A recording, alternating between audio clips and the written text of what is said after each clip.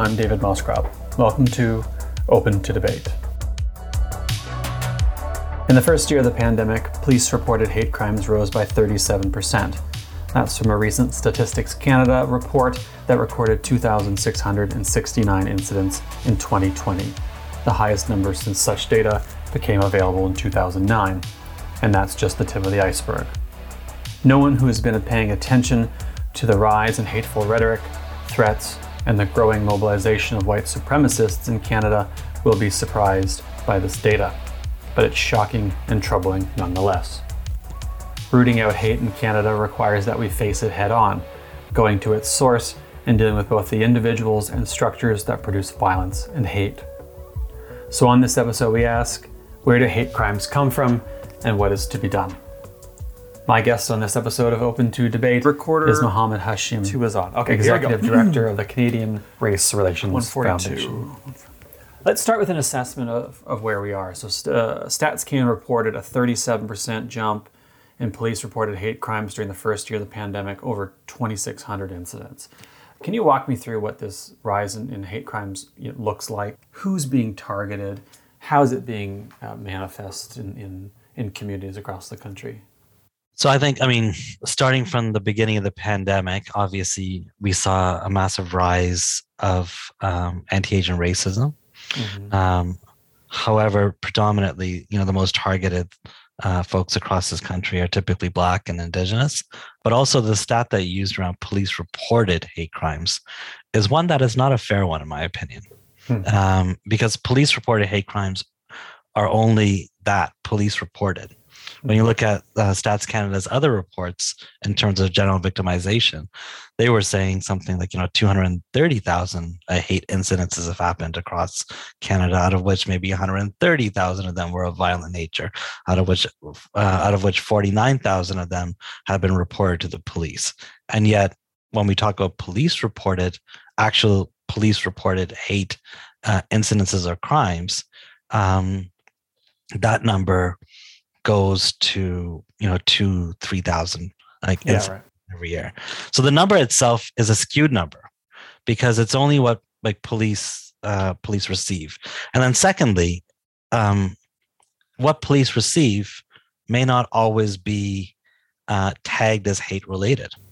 Right. So there's huge gaps in the entire system in terms of hate crimes reports and stats, but the general consensus around hate crimes and hate incidences is that it's massively underreported.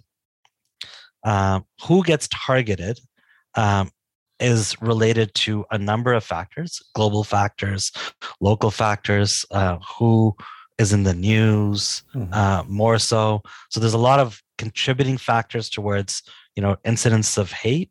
So obviously, as soon as you saw COVID jump up and it coming from Wuhan, you see Chinese Canadians and Asian Canadians becoming massive targets of hate crimes.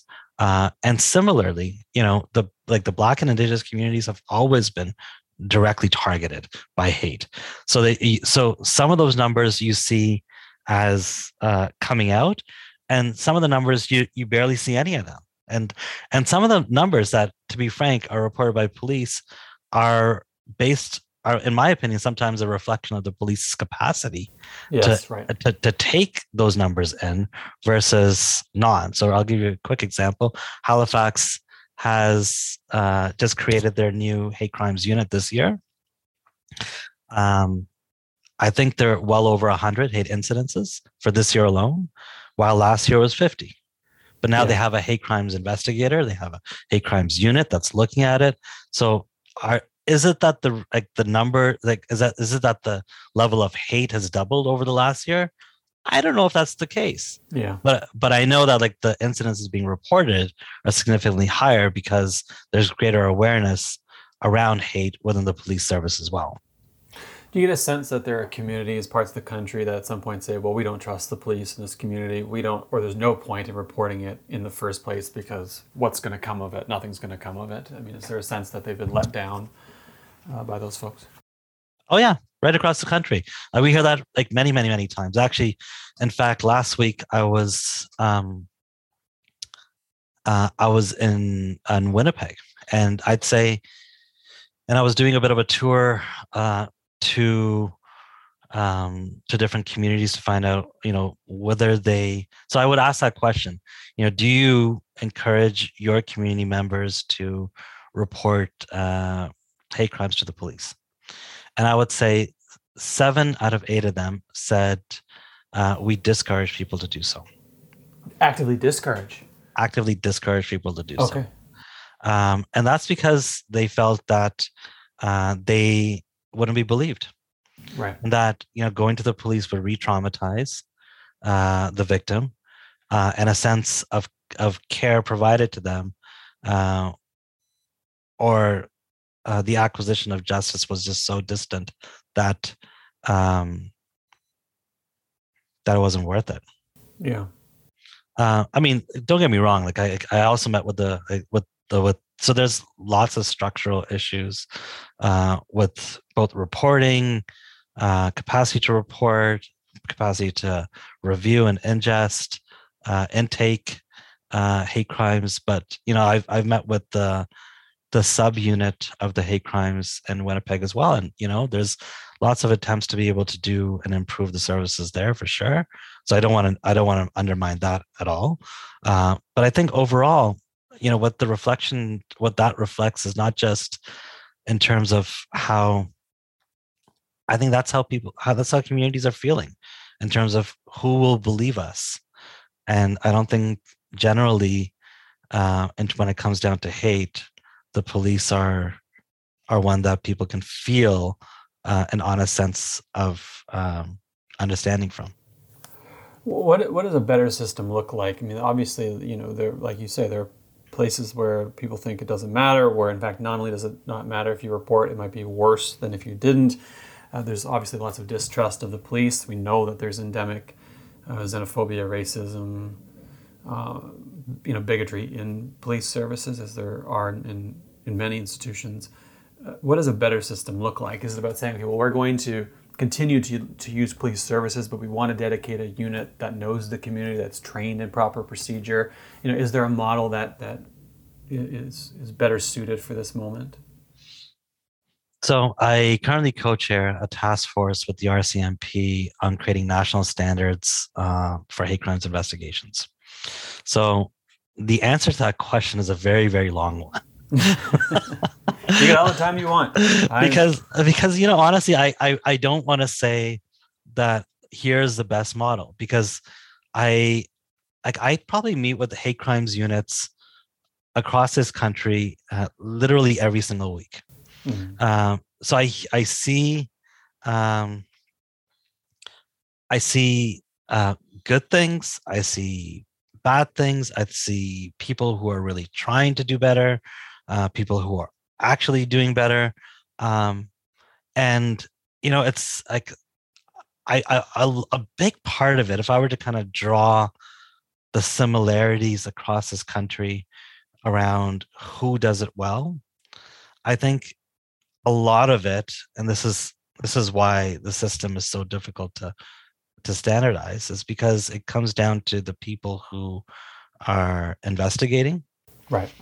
The level of training of frontline officers to identify it and to flag it as hateful, the ability of communities to trust the police to acquire justice, so that relationship between different communities, and all of that has negative pressure. Yeah. Because obviously, there's much can be said around, how the trust gap exists between police and communities across Canada, particularly racialized communities, particularly the Indigenous and Black communities. Mm. So therefore, there's spillover of that distrust in terms of how hate crimes themselves are reported, or how the intake process is, if there's bias involved in that, and whether or not people will actually feel that going to the cops is an avenue that is actually going to do anything for them.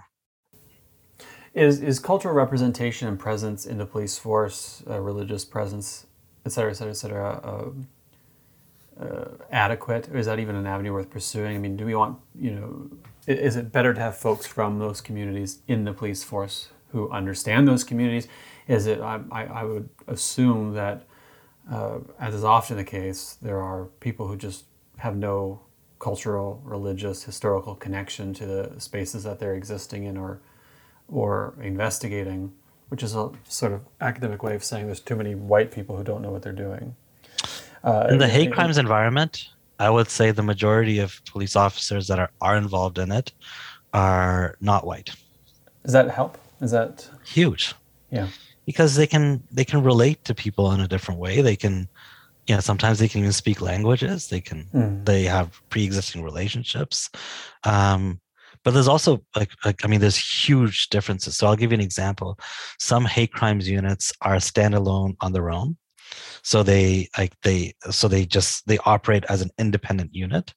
Some of them are part of major crimes units, which is like the speed counter of criminal investigations. The volume that's coming in that unit, typically across this country, is astronomical. So the clearing rate, or the ability to kind of move through files with speed trumps care, in my opinion, sometimes.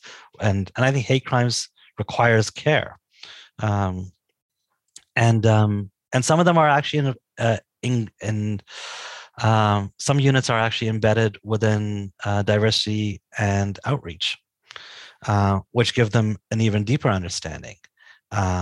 Obviously, there's differences between how investigations need to be held and for their own independence. So therefore, there has to be some walls created between different departments for the investigators to have a clear sense of neutrality. However, I honestly believe that having people from those communities investigate those things, such things, is a huge benefit, because they're looking at it more so. I don't want to say more so. I wouldn't say that. I wouldn't say more so, but I think that they bring their lived experiences to those jobs, and that's a benefit. Now, where's the hate coming from? I want to look at it both immediately and structurally, but obviously we're seeing a proliferation of hate and hate-related crimes, reported or not. We're seeing it online. We're seeing it offline. We know what it looks like in many cases. Where's it coming from? It's a big question, because it's not just one place that it's coming from. I think we've been, social media has created this environment where we're drinking from a fire hose on this stuff.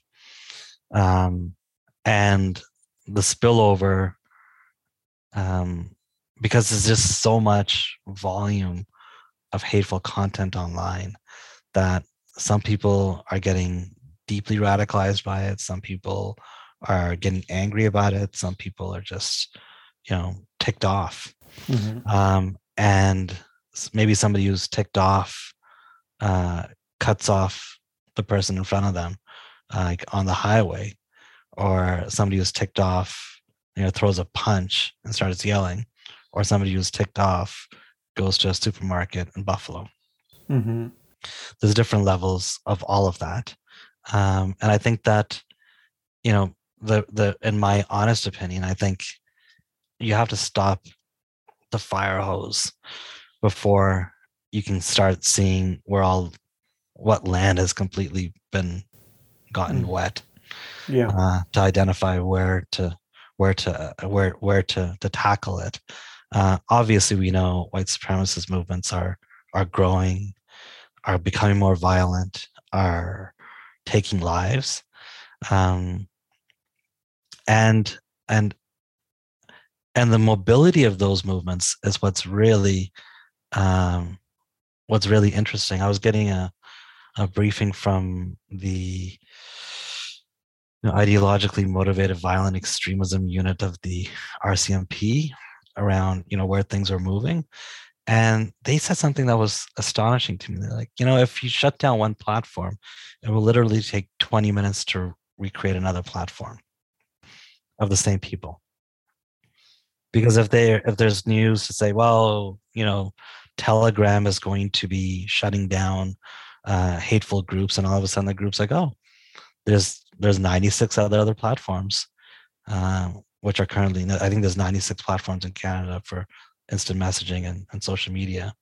They'll just hop over to another one. It's whack-a-mole, and it's constant whack-a-mole. Yeah.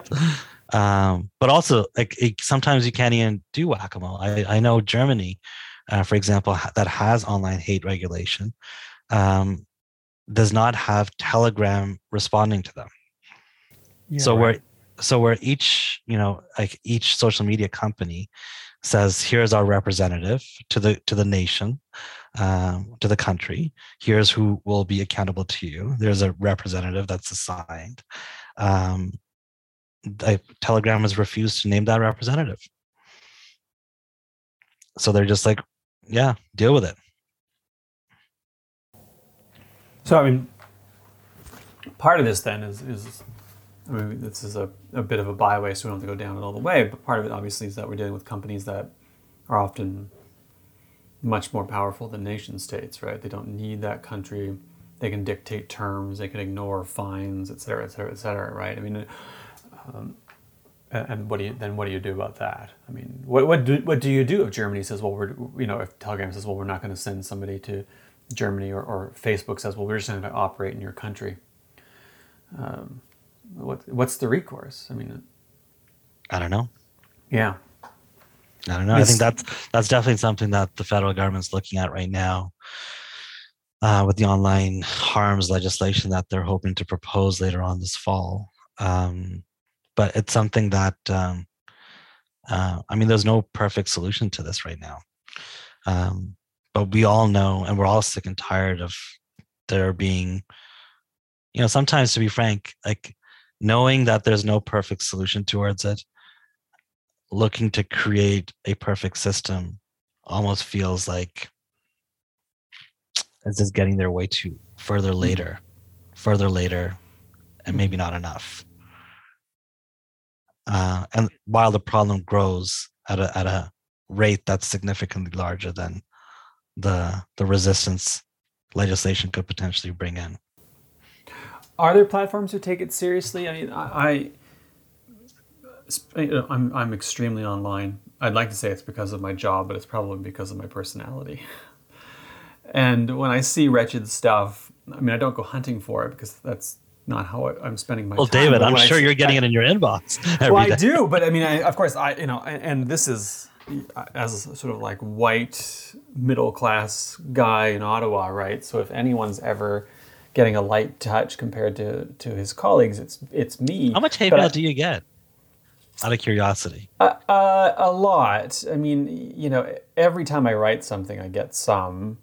If it's around vaccines or Doug Ford or Pierre Poilievre or trucker convoys or drugs, it goes up, especially around Poilievre and Ford. And some of it gets nasty. During the convoy, it was dox threats and death threats. And it was like, well, what do you do? I remember having Julie Lalonde on here, and she gets just volumes and volumes of volumes. And she says, they don't do it. Nobody does anything, right? And it just makes me think, because when I see other people harassed on the internet, especially things that are hateful, I report it. But 99 out of 100 times, you get back a notice from Twitter, whoever it is, saying there's no violation. It's like, what is a violation then? If this isn't a violation, if nooses or talking about lynching isn't a violation, then what's a violation? Right? And it makes me think that, it's obviously not being taken seriously by platforms. And where do you go? And it's funny because I will say, again, I recognize my positionality in this place.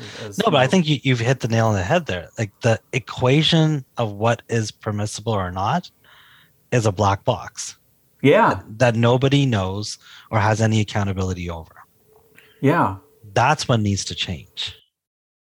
Because at least if we knew collectively how those decisions are made, and that there's accountability around those decisions, then the system can start creating precedents, creating negative pressure, creating positive pressure to say, okay, here, if you know you're going to cross this line, you're going to get banned. So then don't do it. People, so there's a lot of evil people out there that walk those lines really, really carefully. But if those lines keep moving backwards versus right now where those lines don't exist at all, then at least the spread by which they can, that sees like their evil, like nastiness, reduces, because they have to be slightly better in more circumstances.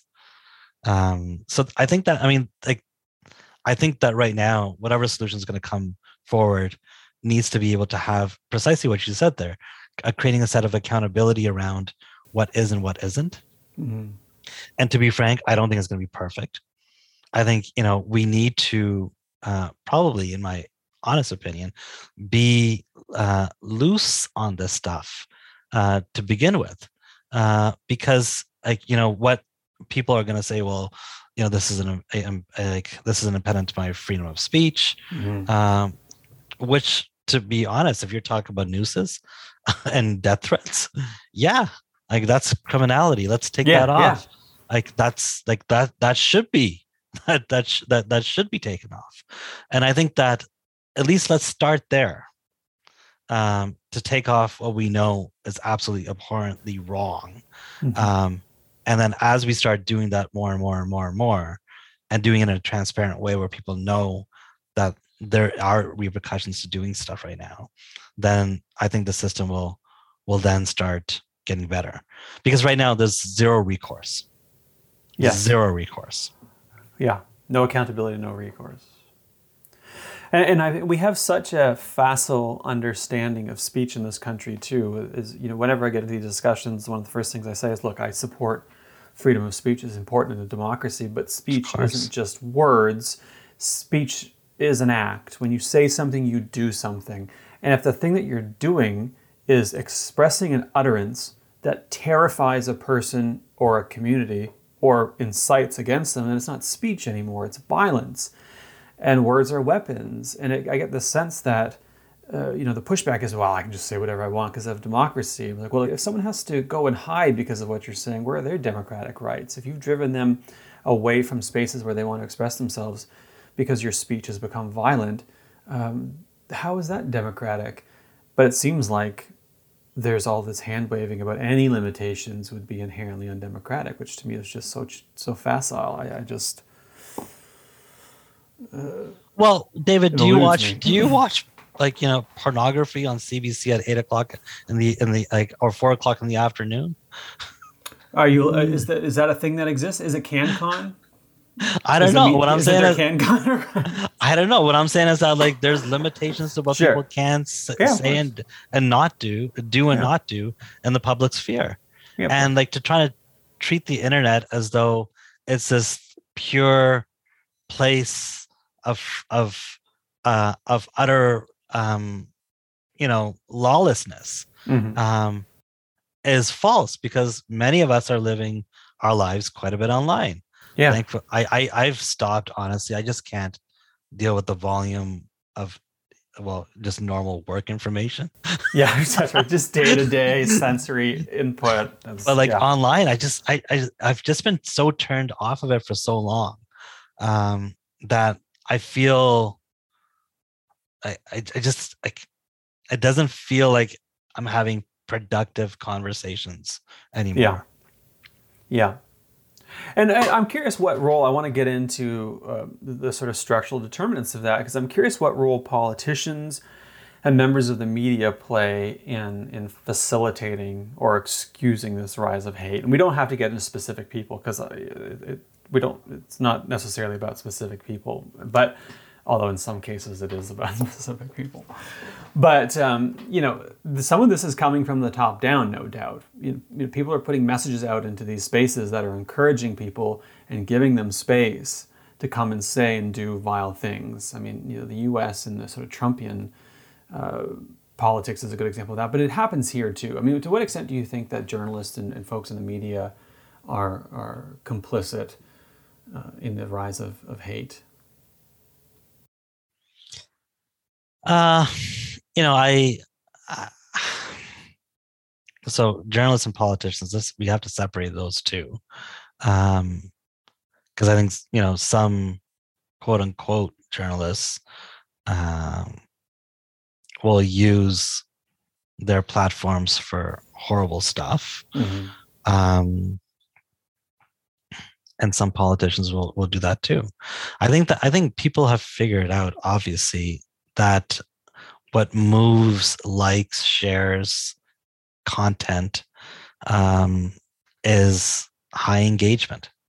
High engagement comes from emotional reaction, anger, um, hope, pride, but a lot of anger. And if you're looking to build an audience, whether you're a journalist or whether you're a politician, the polarity of what you're saying high, like if it's higher, will likely go further. Even if it's people, sending you horrible stuff, because there's but even if you're you're attracting negative attention, you're still attracting more attention. So therefore, that's kind of addictive, Hugely. because people and feel like in many cases, right? Totally. So, I mean, is the business of that profitable to people? Yes. Does it have dire consequences? Absolutely. Because I think, I honestly feel that there's just an ever growing deficit of trust in democracy and democratic values and human rights as a whole, which are premised on democratic values, and that's happening, a lot of it because of the polarity of politics. Mm-hmm.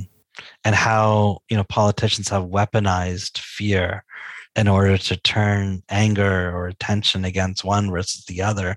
I would love a reality where race and identity were just never debated politically Mm-hmm. by anybody.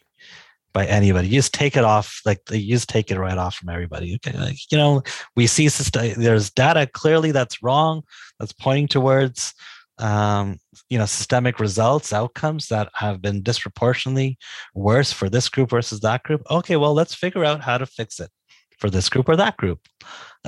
Just making it neutral, where we're trying to fix things versus trying to paint the other as something to fear or somebody evil.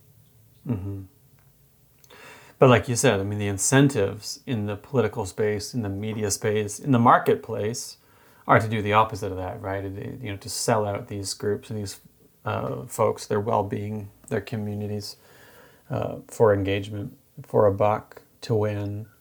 Especially in a world in which the goal for a lot of spaces isn't unity anymore. It's specifically to mobilize your side, and division is the point, right? Like you sort of said earlier, and that works. That seems so fundamentally embedded into our institutions now that it seems like it's hard to get that out. Well, I think division is to a certain degree on. So, I mean, there's a good friend of mine. He's a conservative, and he's like, man, I wish we, 10 years down the line, we could be working on political campaigns. I can't work on any political campaigns for the next 3.5 years, nor do I plan to. Mm-hmm. After that, hopefully, ever. But back in the days when we were, we would say we wish we could just talk about economic policy. Yes. We could talk about social programs. He could talk about government over expenditure, and sure. I could talk about his greed. Yeah, that's right. Yeah, good old days. And we would not have our identity been either courted or distanced. Yes. And used as political fodder. Yeah. That's where I would love politics to go. Just calm down. Just calm down. Yeah, and it's funny because that not funny. it was a choice to do this, right? I mean, we had a politics. I mean, there's always been identitarian elements to our politics, obviously, and certain groups have been marginalized for a very, very long time, and sometimes that was hidden. It existed. It just wasn't as present as it is now and as obvious. So it's always existed. But there was a choice to jump into identitarian toxicity overdrive by political elites who are like, well, this will help us win. The more that we can expressly demonize identities, the better we can do to get our people angry, as you mentioned earlier, and get them out to vote, right? I mean, that was a choice. I had an old mentor of mine named Ken Signorelli. He's an old trade unionist Italian guy from Sudbury, came in the 50s. He's part of the steelworkers. And so he was a mentor to me when I started off in the labor movement. And this is back in the early 2000s or mid 2000s. And, I was like, there's a lot of stuff that's happening around Islamophobia right now. Mm-hmm. And he's like, I remember that. I'm like, what do you mean I remember that? He's like, yeah, when we Italians came back then, we had a lot of discrimination. And then, when the Jamaicans came, they felt a lot of discrimination. And when this group came, they felt a lot of discrimination. Right. So he was looking at it almost as waves of attack to different people over different times. And I thought to myself, I'm like, oh, so it just never ends that the target gets changed. Right. And he's like, it's whatever, whatever will sell at that time. Because you got to create a boogeyman of some sort. Yeah. And usually it's people of color that become that boogeyman. What does a counter movement look like? If we say, look, we know that white supremacy underlies so much of this hatred. We know that it's exploited by cynical people. What does the counter movement look like?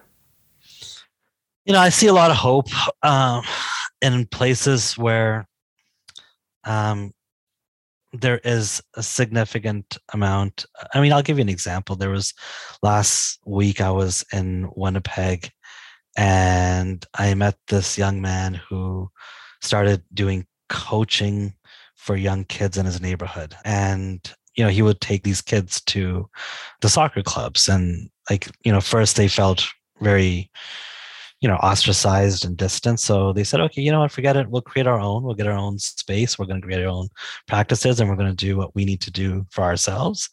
And then they did. And then they started creating their own teams and then they started competing. And when they were competing, they were whooping everybody else.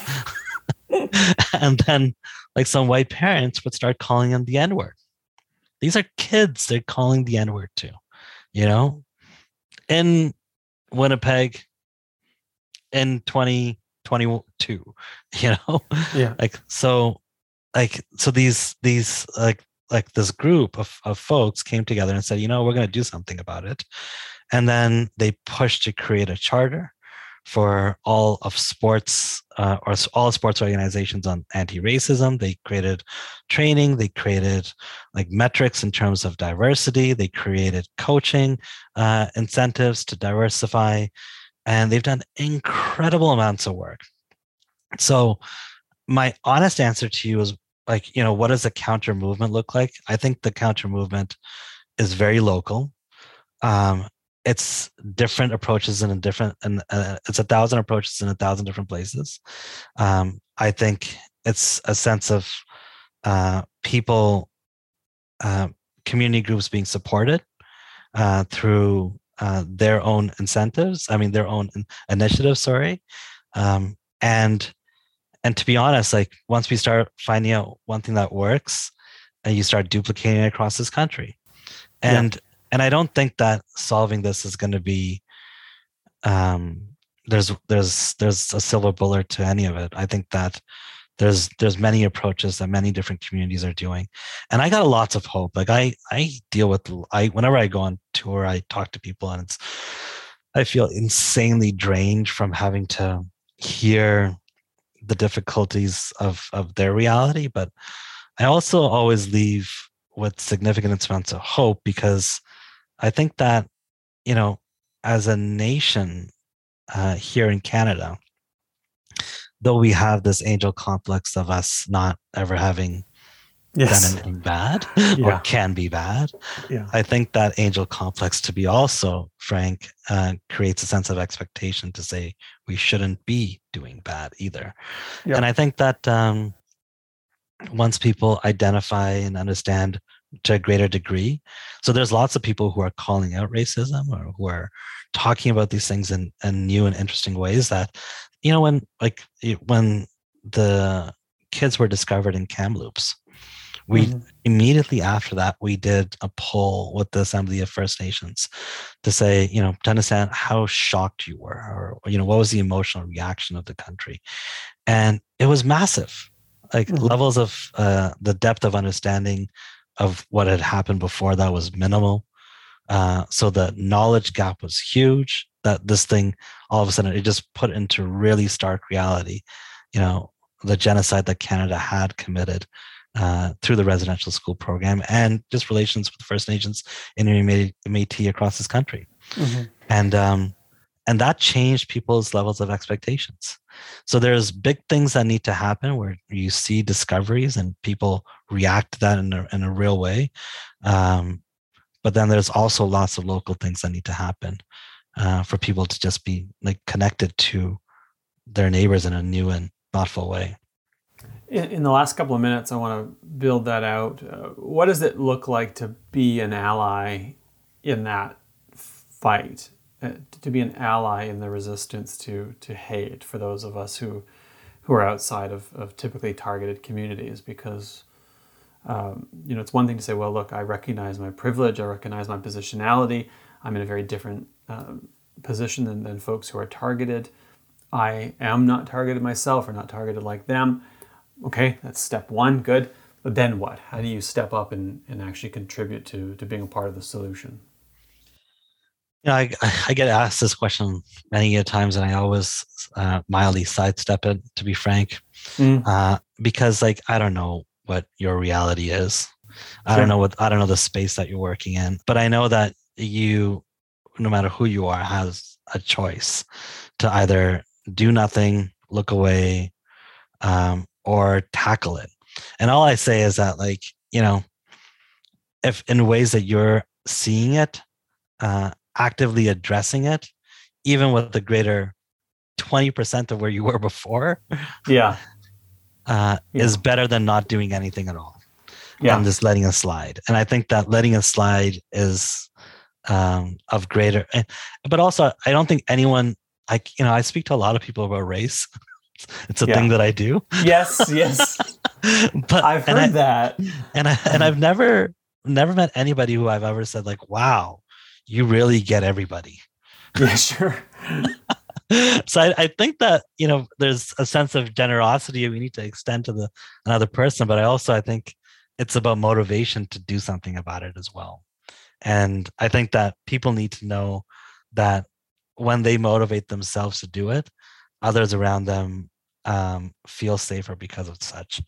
And even if they don't hear about it directly from someone say, yeah, that really helped, them doing that, people stepping up and intervening, or taking an initiative, or moving a conversation forward, or extending the table, or pulling up another chair, or intentionally making sure that we have a voice that's not being heard included into the conversation. There's 1,000 ways one could do it, but just making sure that your intentions are meeting deeds and not just thoughts and prayers. Yeah. I was when you're just giving that answer, I was thinking about how, not only do we as people not know things, we don't know what we don't know, right? And that's the curse, is that, it's one thing to say, well, I don't know. It's, okay, of course you don't know. There are things you don't know, but there are things you don't know that you don't know. And one of the things I've noticed that I've been trying to work on, it's for a very long time, is being receptive to people saying to you, here's why you've not done well here. Here's where you could do better. And which is sometimes hard to do because we don't like being told we're not great, right? We don't like being told, oh, hey, you missed this thing. I'm told all the time that I'm not doing great. So yeah. I'm used to it. So you're used to, okay, so you've developed that muscle. But, someone sent me a message recently, about the SpongeBob meme and the alternating caps, all caps, small text, to try to mock someone. And they're like, here's why that's ableist. And it had never crossed my mind that would be ableist, because I just didn't know what I didn't know. But then that person said to me, here's why, and here's some literature on it, privately in a message. They didn't come at me publicly. And I said, you know what, you're right. I didn't know that. I would have never thought of that. But now I know, and I'm going to stop. And I wonder to what degree, for so many of us, a huge part of that work is just being receptive to critique, listening to it, responding to it, and then doing better going forward. Because it can be hard to receive that stuff, those notes. Because your immediate action is to get your back up. Like, who are you to tell me what to do? It's like, oh yeah, you're a person in my community who wants better for themselves and others. That's who you are, right? Yeah, I mean, I also think that, I screw this up all the time too. So, but then you learn and get better, right? I try my best, honestly. I really do try my best. I try to go above and beyond, but you do though, right? We see it. I think a lot of people see it. Well, I think that you gotta take every, somebody's privately messaging you and saying, hey homie, come correct. Yeah. Not sure if you saw this, or even if you saw this, come correct, please. Yeah. And then that's clean. That's doing you a solid. Hugely. Yeah. It's like telling someone they've got spinach in their teeth, except for being an asshole. Yeah. I want to know when I'm an asshole because I want to do better. And again, sometimes you don't know, and it takes that person to say to you, and obviously in an ideal world, you're doing that work for yourself and you're figuring it out. But again, there's just sometimes you just don't know what you don't know, and someone, steps up and does it, which is why, for instance, the work that you and your organization do is so important, because it puts stuff on the radar that otherwise we might not know. And as soon as you know, then it's incumbent on you to, the public I'm talking now, I change. I also see that, this country is about to change significantly as well. There's lots of stuff that's coming down the pipeline as a country that I think will have massive implications. Just even from a public policy lens, BC has a new anti-racist data act. They're doing likely doing an anti-racist act, as well as a police modernization reform act out in BC. Federally, there's employment equity act revisions that are coming forward, online harms, combating hate national action plan, online harms. Nova Scotia's done, I'm kind of skipping the middle, but Nova Scotia has done a full anti-racist act. But I can sit here and name every single province doing something going forward that is helpful to this country in terms of race. So from a public policy position, I feel that, we're never doing enough, but we're going in the right direction.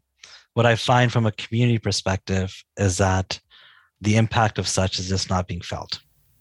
Mm-hmm. So people are saying, well, these are nice words and legislations that you're doing, but it's hard to have hope in that because my lived reality is still one that it's difficult to bear. And I think that, that's the difficult place that I have to live in terms of, hearing that reality and pushing for those changes. But overall, I feel optimistic in terms of how we're moving forward. And because if I don't have hope in this thing, then really, what am I actually doing it for?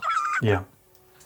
Well, that brings us to time, which is, I think, a great point on which to close. The hopeful call is always a good note on which to end, even in tough times. So thank you for doing this. I really appreciate it. Thanks for joining me today. Thank you for having me. And as always, my thanks to the team who make the podcast not just possible, but far better than it would be without them. Carolyn Smith, Aisha Jara, and Ross Clark, who edits all of this and makes me sound far more coherent than I am otherwise.